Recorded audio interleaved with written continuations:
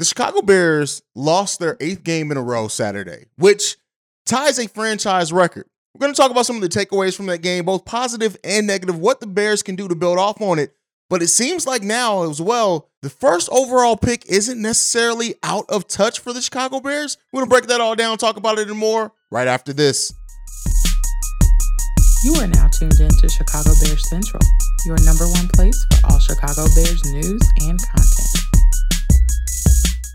All right, Bears fans. So it's been a tough season, a rough season for many of us, and especially those that absolutely love this team. And it was rough. You know, the Bears showed some flashes, especially in that first half against the Bills, more than I was expecting. But the game pretty much went the way that most fans expected it to do. Just when you look at one of the best teams in the NFL versus one of the worst teams in the NFL. But I want to talk about some of my takeaways from this game. And the first one that I'm going to talk about, and this is a player that we have labeled Dropsy Jones here at Chicago Bears Central, and that's Velus Jones, who he had 2 catches for 52 yards, had a 44-yard reception. It was his best game as a pro, was it, from Velus Jones. And I did want to start this episode off just talking about that because he did look, solid. It was his best. We have major injuries to the wide receiver core. We're missing a lot of pieces there, and we needed people to step up. And while, the Bears didn't get the win, our offensive game in general didn't look the best, he did look way better than what he has looked in other opportunities. Now, staying with the offensive side of it, also got to give props to David Montgomery, who just came in and just played. He did his thing. The running game as a whole didn't look to the way that we expect the running game to look. We averaged over 180 yards per game. We got 91 yards in that game, and that's when you face a tough defense, you have injuries to the offensive line, things like that. It's gonna play off for you. David Montgomery, though, he had 84 total yards from scrimmage, 62 yards on 16 carries, and 22 yards on 4 passes did David Montgomery. He had a ball-out night. Now, on the flip side of that, Khalil Herbert did not make the impact that I kind of expected Khalil Herbert to come back and make. Now, maybe that was me putting too much expectations on a player who had missed that much time. But he just didn't look himself, right? And that's to be expected. And like I said, I can hold myself accountable for that. Maybe I had too much expectations on Khalil Herbert considering how long he was gone, but he didn't look good at all. But another thing that did not look good, the Bears' offensive line. Considering we were down Tevin Jenkins and Cody Whitehair, it felt it.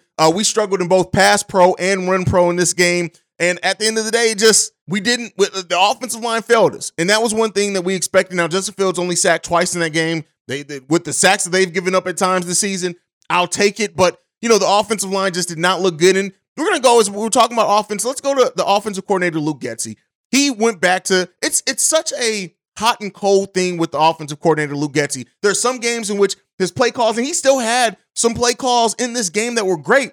But when you look at the pass to Kyler Gordon and then us getting down into the red zone and then 3 run plays after that, and then we fail to get a first down, some of the times with Luke Getsy, it's really mind-boggling how different he can look on any given day as an offensive coordinator. Sometimes his play calling is immaculate. Sometimes it's terrible. Sometimes it goes back and forth within the same drive. And this is what I do, right? And as much as I have said and talked about how this team, some players deserve to get a look at what they look like with a better overall unit around them, I can't wait to see what Luke Getsy looks like with more weapons, hopefully better health overall as well, what he does as an offensive coordinator. I know that there are some Bears fans that are just over Luke Getsy because of some of the head-scratching things he does at times, and I can completely understand that. But I do think with better overall weapons, a better overall offense, and just a better vibe coming into the season, that Luke Getsy is going to be a pretty darn good offensive coordinator. It remains to be seen if he's going to be a great offensive coordinator, if he's just going to be a good offensive coordinator.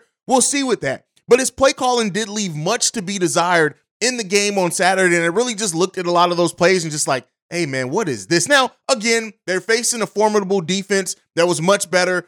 And, things like that play a part in it as well. But overall, Luke Getsy he left a lot to be desired to me in that game as a play caller. And hopefully that continues. It fixes itself over the course of the season when we add more weapons to this team. Let's get into the defensive side of the ball. Nicholas Morrow had a game.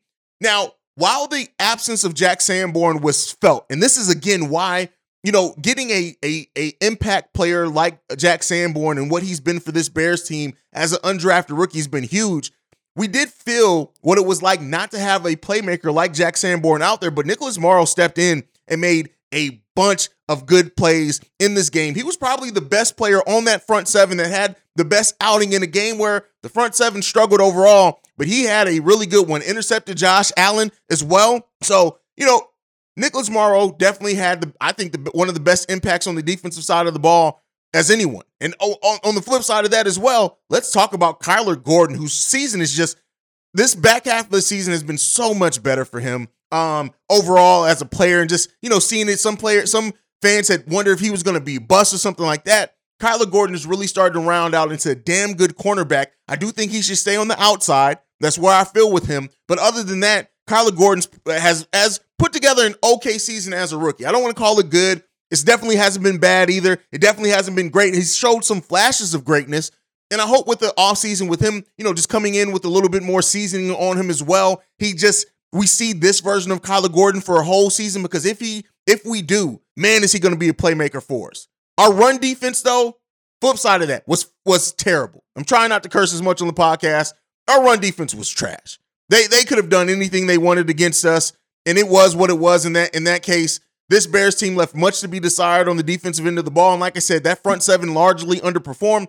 Well, can we say underperformed? Because they haven't been good for the most part of the season. But, with that being said, it left a lot to be desired for this team on that side of the ball overall. I do think, again, we know that this team's going to improve. They have a chance to draft a generational offensive lineman with their first pick, and we'll see what they do. But yeah, like I said, defense, one of the biggest defensive takeaways is that Jack Sanborn was definitely missed. Kyler Gordon is starting to round out into a very good player for the Chicago Bears, and I can't wait to see where this continues to develop at. Now, with that being said, the Bears have lost 8 games in a row. They tied their franchise record. We very well could hit 10 losses in a row by the end of the season. And if we do so, if we're able to do so, we could very well find ourselves with the first overall pick. The Houston Texans won another game. So if they win one more, the Bears lose out, we can have the number 1 overall pick. Now, what does that open up for the Chicago Bears? Why is that important, going from second pick to the number 1 overall pick? That opens the door for those that want to see the Bears trade down and get more draft picks. It opens the door for more options for that. Now, the Bears still could go as low as number 7 right now if they were to win out and the other teams were to lose, things like that. But considering the play of this team, considering what we have left on the roster as well, on the schedule as well, it's more likely than not the Bears are probably going to lose out. And for many Bears fans, we kind of see the writing on the wall that the tank may be in. So saying this is like, what are the chances? Now, the Houston Rockets, the Houston Texans do have an opportunity to still hold on to the number 1 pick. Nothing's for sure yet. The Bears would have to lose out. The Texans would have to win at least one more game for that to happen. Now, the question that I'm going to throw around to that is, how likely do we think that's going to be? And if the Bears do that, how far can they trade down, right, to still get one of these generational defensive linemen that are available in this draft? I still think it's highly unlikely that the Bears trade to where they don't get either Will Anderson or Jalen Carter. Maybe that's my own projection on this team and my desires for this team and what I wanted to see them do in the draft.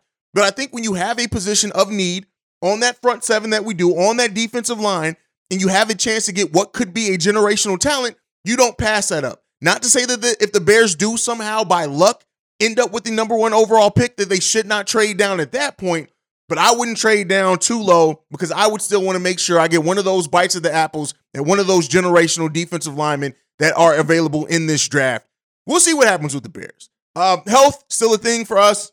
We don't know what wide receiver core we're going to have any given day. We'll see when the injury report starts coming out. But, when it comes to this, and when it comes to where the Bears are right now and how their season tends to be going, I would not be surprised at all if the Bears do lose out. If they lose out on the rest of the schedule, the number 1 overall pick is definitely a chance. It's a chance, man. And I really would love for the Bears to get the number 1 overall pick. Again, like I said, just because it opens more options to get more talent in this door when you talk about trading down. But we'll see what it ends up going with for the Chicago Bears. They have 2 games left on their schedule. Those games are against Detroit and Minnesota. Minnesota, one of the better teams in the NFL right now, 12-3.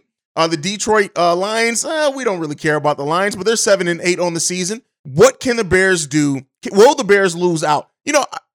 I think, just going off the top of my head, that the Bears are going to win at least one more game. That's what I think. That's at least what I would like to see.